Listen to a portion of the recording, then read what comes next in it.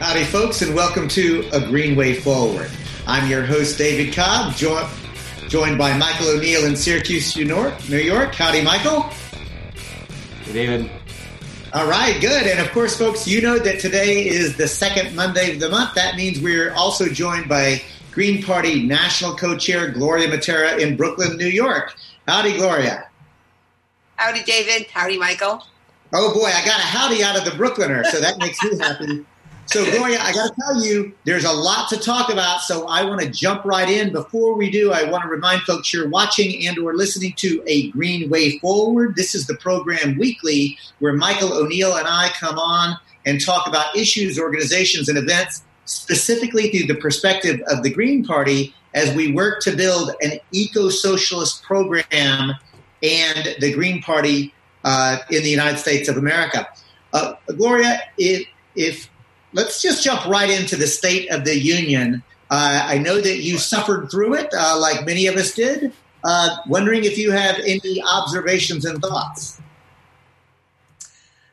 Yes, a lot of thoughts, a lot of kind of shocking reactions. Some of it for me, I know a lot of people kept talking about political theater. I mean, it was almost worse than that. It was just disturbing. In many ways. I mean, I think that the imagery of, first of all, let's start from when President Trump walks in, just a sea of white men in dark suits, back clapping and high-fiving. And, I know that there's some tradition about the Republic. Everybody gets in the aisles to, shake the president's hand from the party he's in. And then there are, of course, the women in white. Right, probably many of them Democrats, a lot of the newly elected women to Congress, sitting together, making a statement in their suffragette white. And I think some of the real reactions to me was this, in 3 different occasions, this outburst of USA, USA chanting. It seems that, certainly there was a marked sitting back and not clapping or not standing up, and some Democrats, particularly the women in white. But there gets to be a point when the president talks about things like patriotism and liberty, the greatest nation in the world, that apple pie stuff that the Democrats almost couldn't help but, kind of get excited and join in that. And of course, another one was when he acknowledged more women in the workforce. I mean, some of the things that the president was touting, I think that we as Greens, as eco-socialists, we think that these are kind of human rights that people should always have, to get up on your feet and cheer because the president has now instituted paid family leave in what he would call the greatest country and the richest country in the world, is almost a little off in that way. And even the way he posed that statement about paid family leave actually even got Chuck Schumer, the Democratic minority leader, our senior senator right here from New York, to applaud and be excited. And then Trump, just like any, kind of actor, came right in there and said, isn't that a great contrast from the fact that just a few days ago in New York, politicians were cheering because they passed a law to rip babies from their mother's womb. And then, of course, the Democrats had to say, we kind of like that law, so now we're going to have to sit here quietly. So those are just thank you, Gloria, for that. Thank you, Gloria Mattera, for that kind of big, broad picture outline. Michael and I were both lamenting that jingoistic chanting of USA, USA, as if this is some sort of sporting event. But in a sense, it really is. What we are witnessing in the State of the Union is less an assessment of what is actually the state of affairs politically, economically, and ecologically, and more grand spectacle and theater. There was also another bit of theater that I'm going to ask Michael O'Neill to talk about, and that is the reaction that we saw when Donald Trump made a decree that there will be no socialism in America. Michael O'Neill? Right. Well, there were Democrats who were actually applauding that. And look, we expect Republicans to applaud that. We expect Donald Trump to say that. However, it is dangerous, and we have to mark the danger of having the president condemning and vilifying an idea within the country, an idea that is becoming more popular by the day with a sizable portion of the population.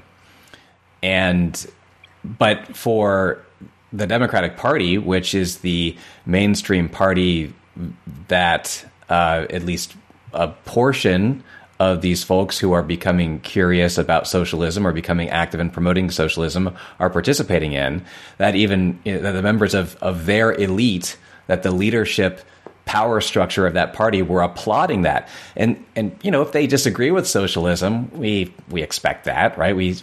There's a long road to go there. But for them to be applauding a decree from this vile person that they are supposed to be resisting, that this idea will never have a foothold in America. And in fact, that America has instead been founded on freedom and opportunity as opposed to genocide and slavery and wars is just despicable. And it's why on this program we have to constantly be pointing out the leadership of the Democratic Party, the power structure of the Democratic Party are beyond redemption. And that's why on A Green Way Forward, we talk about the pressing need for building independent political power from the Democratic Party and the Green Party as a vehicle for that. And folks, that gives me an opportunity to remind you that you are, in fact, watching and or listening to a Green Way Forward. If you're watching on Facebook, please make sure to share this on your own page or any page that you manage. If you're listening to us on a podcast, make sure that you share that podcast with your family and friends. And lastly, please go to the website, agreenwayforward.org, and sign up so we can keep you abreast of upcoming events, upcoming guests, and soon we hope to be launching upcoming additional premiums that we'll be offering to folks who have signed up on that website. Gloria Mattera, I want to ask you, what did you think about Michael O'Neill's response and how he sort of dissected what we saw with Democrats applauding Trump's decree of no socialism in America? I think it was right on point, Michael. I really appreciate that. It was kind of, a great analysis. Been thinking about it for me. Well, I guess to say that I think even the next day in the press, the Democrats had to actually start to, kind of making sure everyone knew that they were, they had no truck with socialism, because I think, that's the problem now that they have created, right? They have some newer people elected to office. Bernie Sanders started the more popular democratic socialism, kind of out in the mainstream. But I think that the Democratic Party was playing their part in that theater, that they had to make sure the leadership that, no one is going to call us something that we think the electorate, or probably much more our corporate sponsors, are going to be happy with, right? We have to make sure that we don't do that. And so there's kind of the problem. What was interesting, I noticed, I think because I watched it after the fact, so I got to really kind of thinking about what I was watching, was that the applause, the kind of the signing on, joining in of the Democrats would come whenever Trump would say something. In fact, one thing he said is we should instead of political resistance, the politics of resistance, which is what we talk about, which is what we're dedicated to as eco-socialist Greens. He said, instead of that, we need compromise so that we are one nation. That got some of the Democrats to their feet. Right. Let's compromise with the fascists. This crazy unity, right? Yeah. Democrats love compromise. We have to come together. Yes. Yeah, well, because they are compromised. That's the problem. They're compromised, and they love to compromise. And well said, Michael O'Neill. I'm going to actually up it a moment, though, to say I celebrate the fact that a sitting president had to actually say no socialism in America. I can't remember in my lifetime, anyway, where there was enough of a threat even of people curious about or talking about socialism that a president during a State of the Union had to reject the idea. So I agree with everything, Gloria and Michael, that you both said. And because I understand how culture works, I will say, frankly, folks, that's an indication that we're winning. And David, if I can just jump in, I need to actually walk back what I said. Democrats are ready to compromise unless it's about ranked choice voting or public finance of campaigns or multi-party democracy. On those things, they're going to hold a hard line. But when it comes to privatizing Social Security, the way Barack Obama tried to do it during his administration, or foreign wars and wars of aggression, on that, they're ready to reach across that aisle because they're actually reaching for a payout most of the time. Well done, Michael O'Neill.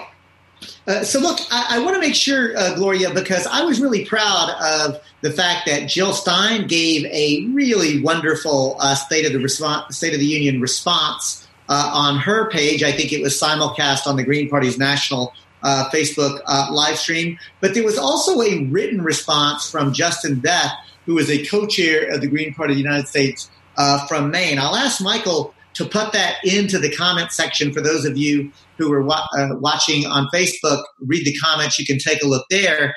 In addition, if you're listening on an audio podcast, just go to www.gp.org, the National Green Party page, and it should pop right up for you. Gloria Mattera, any highlights from that Green Party response that you'd like to share? Yeah, I want to really acknowledge my co-chair Justin Beth for taking the time to put that together and have it on our website.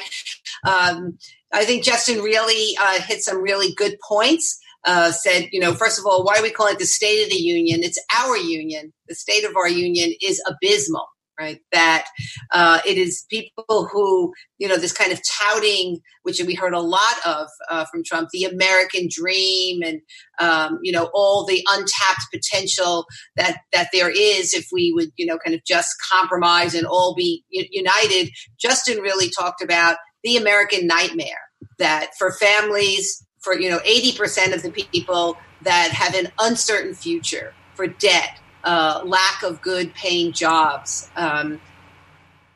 housing crisis, the healthcare crisis, so many ways that people in this country are suffering.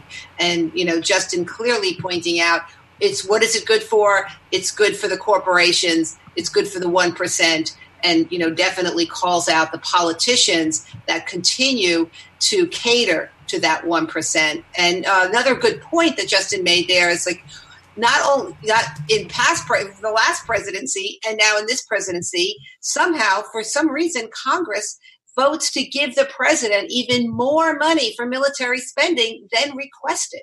What is that about? And because we know that the obscene amount of funding for the military and the contracts in the military industrial complex, in fact, is the cash cow a green government would use to pay for the Green New Deal, which, as we've talked about many times, will not only, be a bold initiative to mitigate climate change and kind of change how energy is produced and used in this country, but also create good paying union jobs that are really focused on what each community and each region needs to be sustainable and livable. Thanks so much, Gloria. And I want to remind viewers who are watching on the Facebook live stream, you can make comments or ask questions directly to Gloria in the comments section.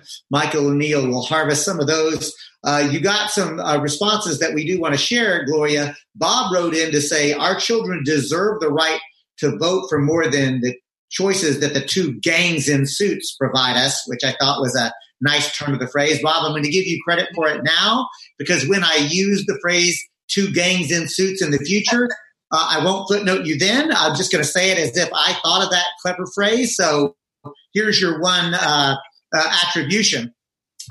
Caroline wrote in to say, ranked choice voting is the only way to go. It must happen for other voices to have a chance. And that kind of segues us into what should Greens be working on in 2019? And Gloria, I'm going to ask you, how important do you think it is that ranked choice voting be one of the things that Greens are supporting and proposing in 2019.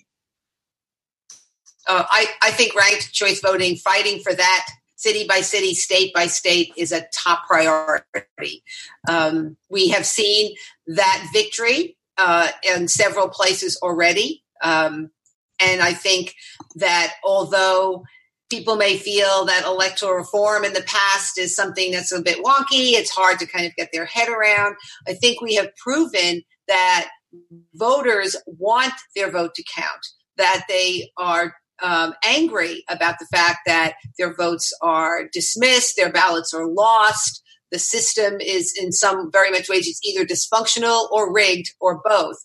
And ranked choice voting for Greens and for other independents is the way to show that not only every vote counts, but to break that duopoly, to be able to elect people that are school teachers, that are union members, that are eco-socialists, as we started talking about in this program. And so I would say for 2019, in a year where there's primarily local elections around the country, that local candidates taking up the issue of ranked choice voting, Greens joining with other kind of good government groups and, other organizations that want to make sure that voters' rights are really true voters' rights and that there's real choice is really a way to have a path to winning elections for the Greens across the country.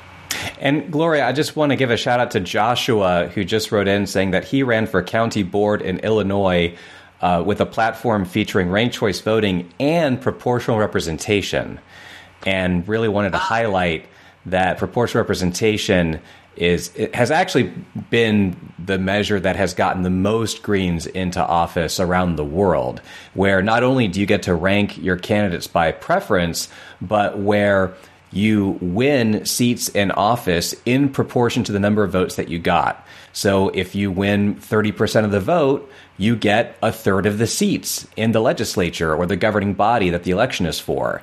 And that's important because in a winner-take-all election, even if you have, or even a ranked choice voting for a single seat election, you have a situation where up to, it's the worst in winner take all, where you can have 49.9% of the vote essentially ignored.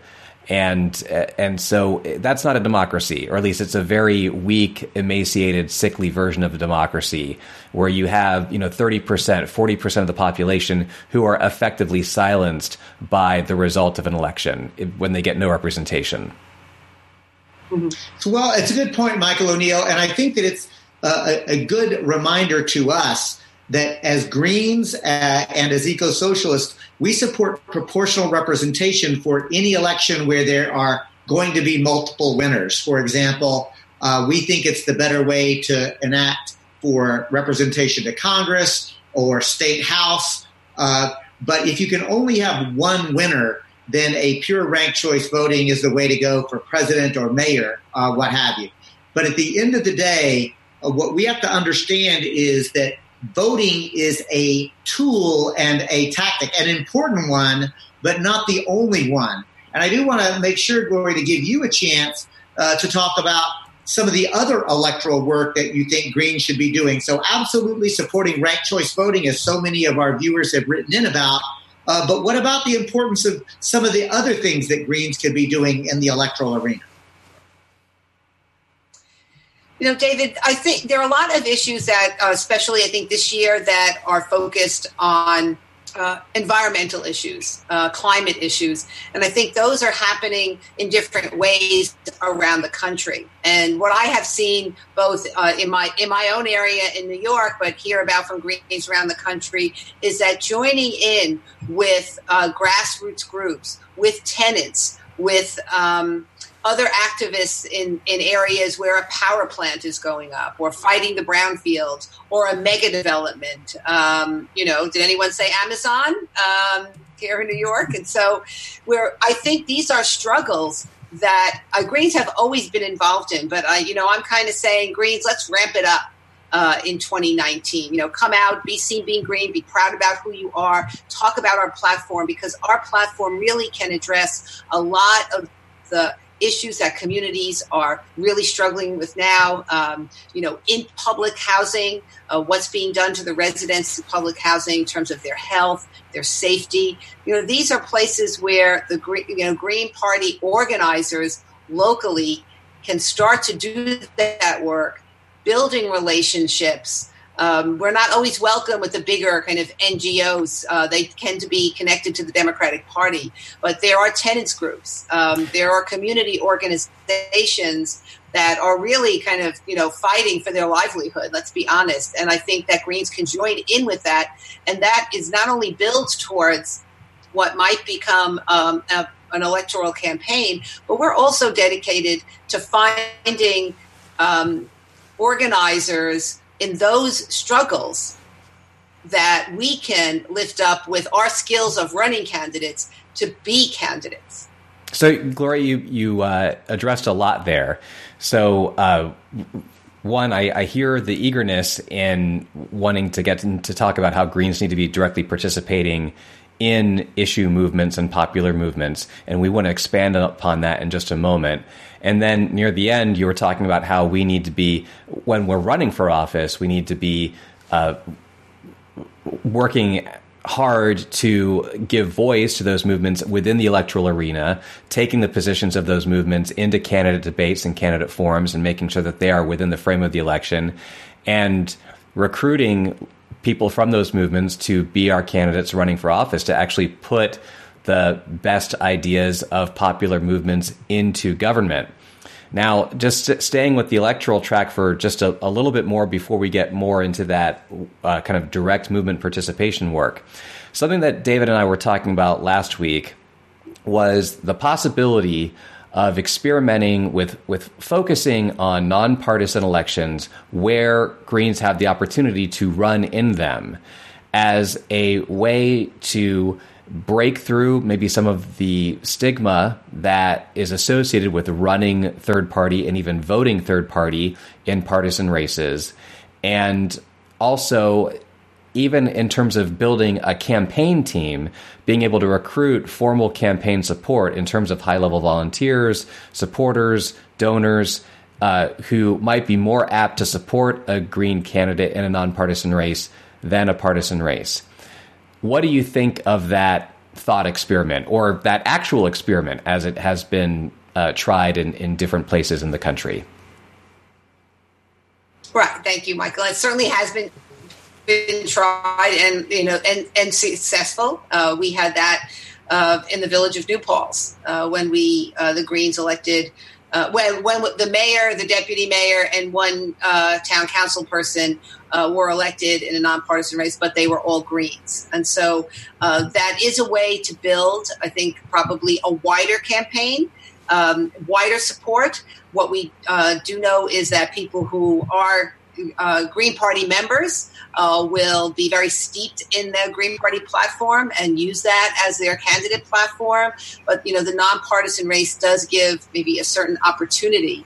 Also, I'd also kind of throw in there, because they're often nonpartisan, sometimes that there will be special elections. They tend to happen faster, which may mean a bit more mobilization for Greens. But they also, probably in more smaller places, give an opportunity for people to kind of rally around that candidate and their platform, not worrying so much. I don't mean the candidate themselves, but some supporters, maybe their first taste of working for, and supporting a Green Party member in a nonpartisan race. Thank you so much, Michael, for bringing that up. And Gloria, your very astute analysis. And I'm going to make a very pointed observation about the importance of Greens getting elected to those offices, because when elected, Greens govern differently.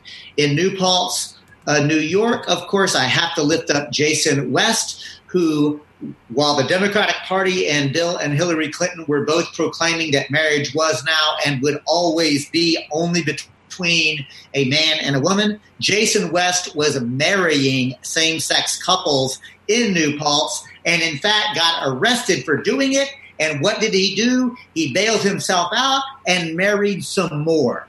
So the importance of getting elected cannot be overstated. And now I'll go from New Paltz, New York on the East Coast to Humboldt County, California, where I currently live, work, and play, and lift up Dave Meserve, who was a Green Party city council member during the Patriot Act. And while so many city councils and even states were passing non-binding resolutions opposing George Bush and the Patriot Act, an important thing to be sure, it's at least a statement of value.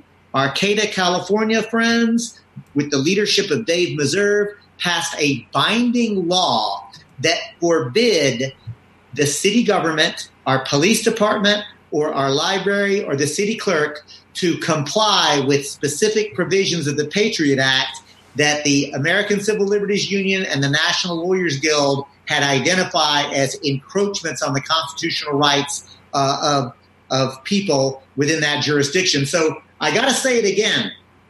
Electing Greens matter. I want to thank Michael O'Neill for reminding us the importance of continuing the experiment of nonpartisan elections where Greens can run just on the issues and on the strength of their platform. And I want to make it very clear, we are not saying that Greens should not run for partisan office. We do think, or at least I'll speak for myself, I do think that nonpartisan elections give us the best opportunity to prove that we can run successfully and that when we win, we can govern.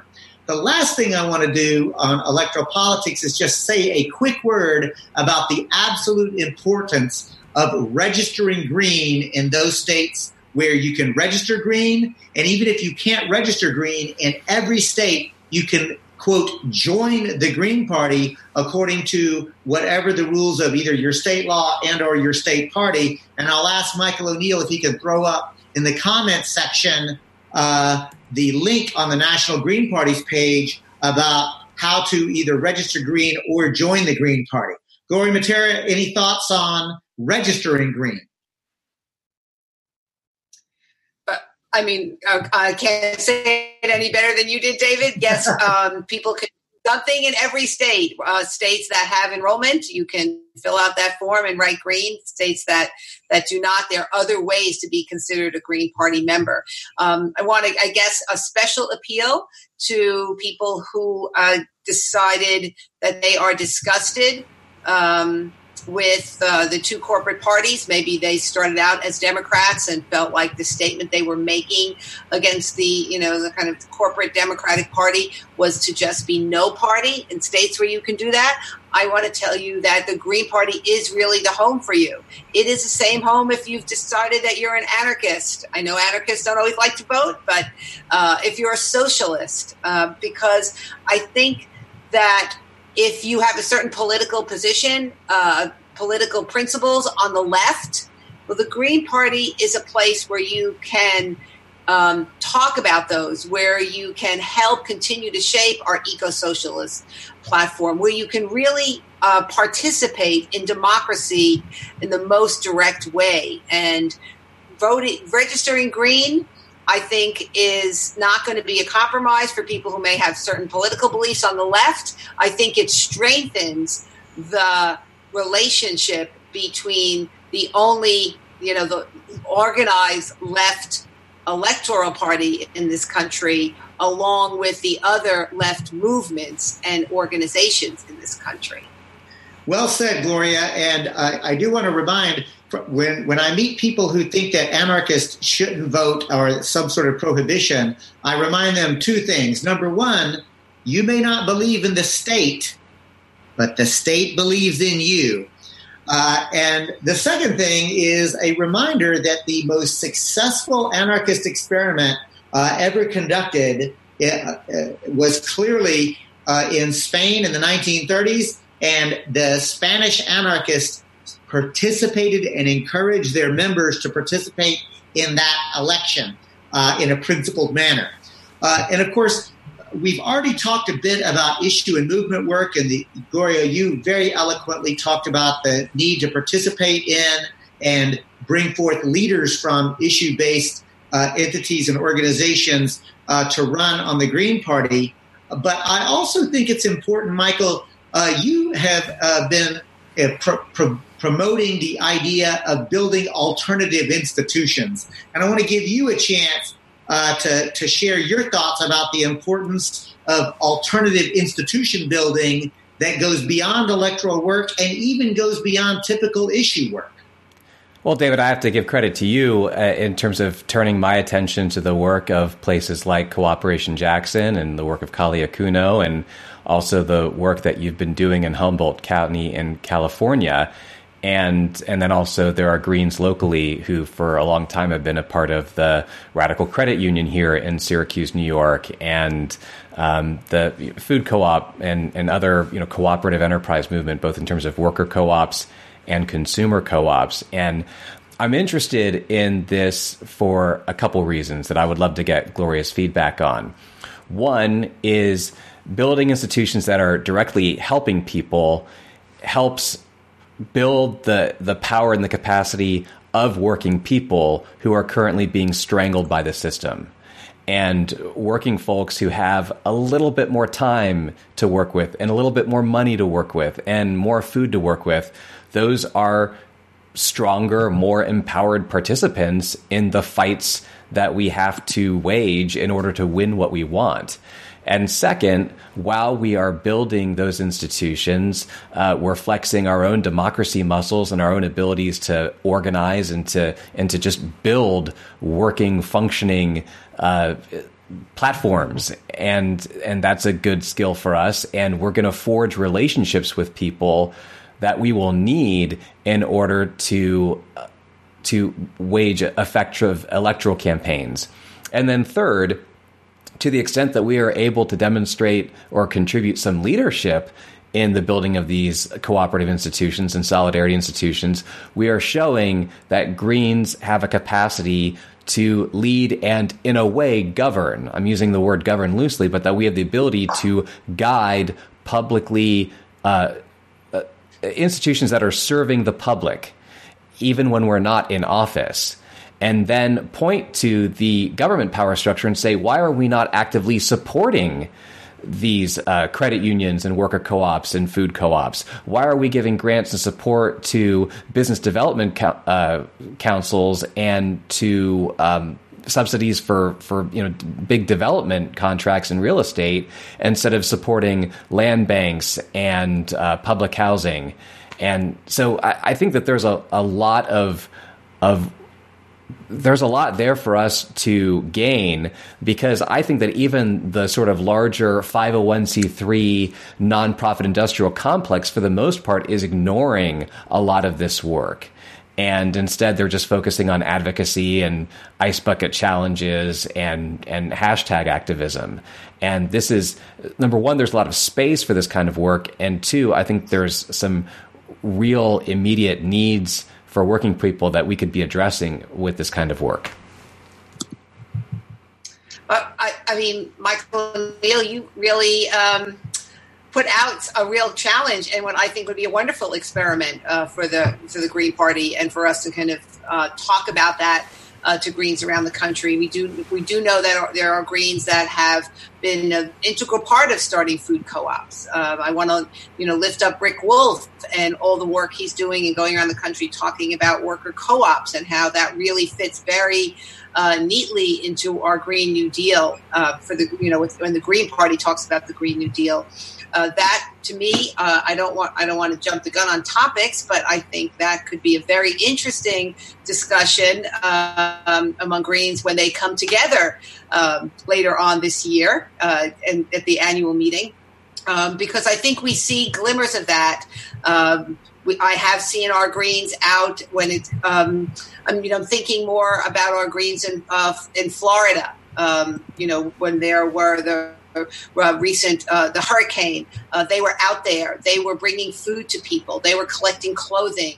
They were trying to do advocacy work, but the kind of advocacy work that was getting a family in a safe place, not lobbying the elected officials to get those families in a safe place. I think here in New York, we saw some of that around Occupy Sandy, where even though we couldn't say the leadership was kind of a hierarchical structure, where actually Greens were very involved with many others, really providing direct services in areas that FEMA and elected officials hadn't gotten around to yet. So I think this would be an amazing experiment and conversation to see how this might actually really ramp up during this, kind of 2019 local election only year, where Greens might really be able to participate like that. And as an eco-socialist myself, I'm just going to lift up and remind myself, Michael and Gloria, and you, the viewer, listener of A Green Way Forward, that really what we're talking about is what Lenin described as dual power, the idea of creating alternative institutions, counter institutions, to begin not only to provide direct services, direct assistant, tangible benefits to people, but also to give them the experience of collectively making and implementing decisions rather than voting for somebody to make the decision for you. It's a very powerful experience. And I tell you, I promise you that on A Green Way Forward, Michael and I are going to have a program specifically talking about dual power as a concept theoretically, but also concrete examples like Cooperation Jackson, Cooperation Humboldt, and some of the other experiments going on. But Gloria, you did tease us a bit with the upcoming Green Party annual national meeting, and I want you to actually go a little bit deeper on that, because I'm kind of excited about the fact that we're headed to Jill Stein's home state in 2019. Tell us about that. We are Thursday, July 25th through that weekend, Sunday, July 28th of this year. The Green Party annual meeting will be in Salem, Massachusetts. We'll be at Salem State University. So a lot of kind of wonderful environmental things going on there, a lot of things that we can get involved in even politically. But basically, it's a coming together of Greens around the country. You can get all that detail on gp.org on their annual meeting, but just some highlights is that for Greens, that there are diversity waivers. We want to try and make this annual meeting as affordable as possible and to have as many Greens come. We know that travel, especially if you're coming from one coast to the other, can be prohibitive. So, we keep the costs low, staying in university housing, and, kind of having meals there. But we know that it can be a sacrifice. So we want to make sure that people are able to do that. Obviously, if you're in a caucus of the Green Party that can talk, that's a way to get through to our diversity waiver. But don't let that keep you from not applying if you are not currently in a caucus. This is an opportunity where there will be workshops. I think a couple of ideas popped up right in this conversation we're having. I hope that David and I might talk about recreating one we did last time on eco-socialism. There'll be opportunities to talk to people who are running for office, for Greens to talk about who they are, obviously locally, but Greens from all over. Candidates have an opportunity to share experiences and resources. There's a conversation about maybe having one big, kind of strategy dialogue about leading up to 2020. How do we see our party position? What does all that mean in this kind of era of Trump, and what's happening with who's, 10 Democrats maybe by now, kind of getting in the race. So we're hoping to have the kinds of experiences. Obviously, we're still filling the program. Right now, there is a form at that page on the website where you can propose a workshop. It's really great when Greens get together from around the country and do something that they've been working on. We also will be focusing on workshops that will be real skills building, how to be a treasurer, which is so important in an electoral campaign, but often very challenging for a Green candidate to find someone who's willing and able to do that. How to do grassroots organizing, how to do vote targeting. There'll be issue workshops and the kinds of things that Greens really want to become more articulate about. Single-payer health care, the Green New Deal. There'll be people from the Indigenous Caucus, from the Black Caucus, from the Women's Caucus, from the Lavender Caucus. And so I'm hoping that those of you listening who are Greens or Green curious will check out what our annual meeting is going to be about. And obviously, as the weeks build, there'll be more and more information specifically about what will be going on that weekend. So, folks, I'll add my voice to the invitation that Gloria extended to you. Please come to the Green Party's annual national meeting. You'll get a sense of the ordinary people who are rolling up their sleeves to do extraordinary things, including running for office and building an eco-socialist movement and a political party that represents it. And I also want to take this opportunity to thank Michael O'Neill for being one of those kinds of Greens that roll up their sleeves and get some work done, because Michael O'Neill pointed out to me something that I missed, and that is the scathing indictment that we made against H.R. 1, the Democrats' signature campaign for making elections fair, has a lot of good stuff in it, to be sure. But there are a couple of poison pills that need to be identified. Number one, there's a direct attack on the Green Party and the Libertarian Party in the sense that it is increasing dramatically what it requires in order to qualify for primary matching funds. There's no doubt that this is an effort from going from $5,000 in 20 states to $25,000 in 25 states is clearly an effort to raise the bar. So moving the goalposts is one thing. Lots of folks have identified that. I want to give a hat tip to Bruce Dixon of the Black Agenda Report. Dave Schwab of the Stein campaign has done some social media on this. But Michael O'Neill pointed out something that I didn't see at first, and I don't think anybody has, and I'm going to break it here on a Green Way Forward, and that is the vaulted 5% that the Green Party has been talking about as the way to really launch us, because if the Green Party or the Libertarian Party had gotten 5% of the vote in 2016, that party's 2020 nominee would start with about $16 million to begin with. In the general election, folks? For the general election. Yes, in the general election, the ultimate nominee. Thanks for that correction, Michael. But here's the thing, folks. In H.R. 1, they literally, without saying a word, there's been no media on it. What do they do in H.R. 1, Michael? It's been completely eliminated. The public funding grants for party nominees has been completely obliterated. Now, I just wanted to start off by saying, David, you said that lots of folks have reported on the quadrupling of the requirement necessary to get matching funds for the party primary. It's only lots if we're thinking of it in terms of like our small Green Party circle and other allies who actually care about creating multi-party democracy. That alone has been vastly undercovered. But we have had, folks who've sounded the alarm about this, that, the Stein campaign in 2016 was able to get matching funds during the primary by raising $5,000 in each of 20 states during the primary campaign. And that was a huge help to that campaign and was an important part of how that campaign was able to have the reach that it had.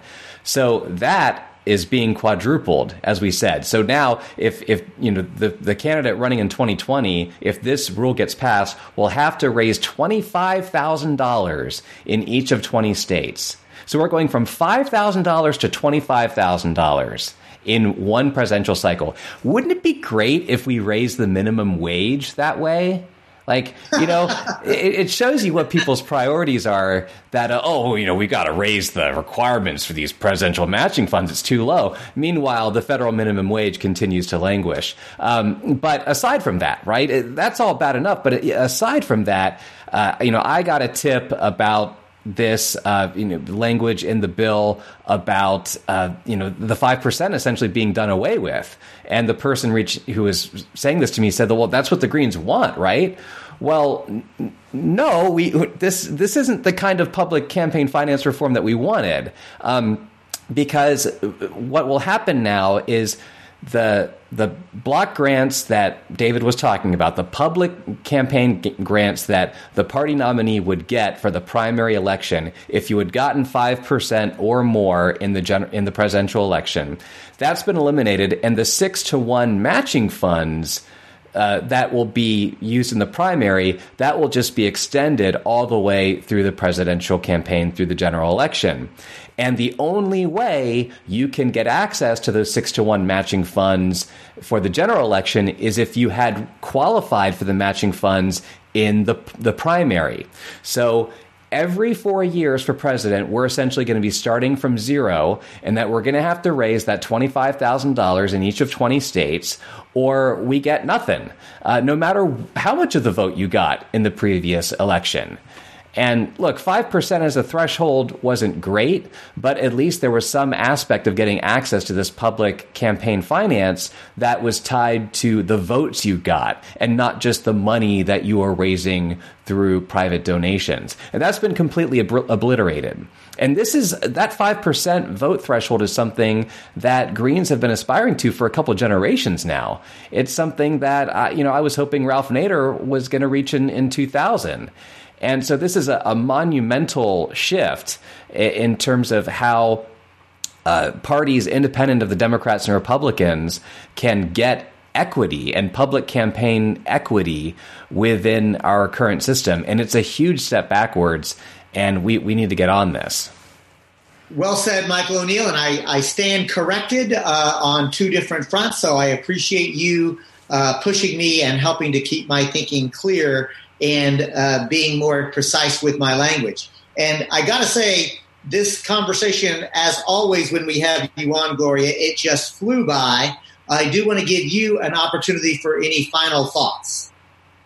Thank you, David, and love being with you and Michael every month having this talk. Well, one thing I want to say about the other poison pill that Michael kind of brought up, but we both brought up on the show, which is really important. I know in trying to explain that and people to wrap their heads around, even though we had people looking at that 600-page, bill, what I want to break it down for people who are listening is to basically say that the duopoly, the empire, is doing everything it can to squash independent, left, smaller parties like the Greens, resistance parties, the opposition.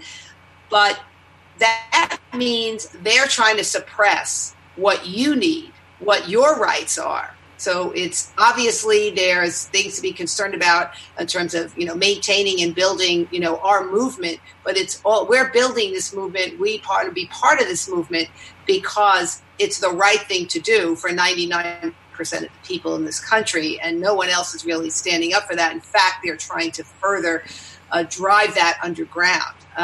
So I just, want to be able to underscore that for people to understand, what we're talking about here. I want to just once again say, check out the annual meeting starting July 25th at gp.org.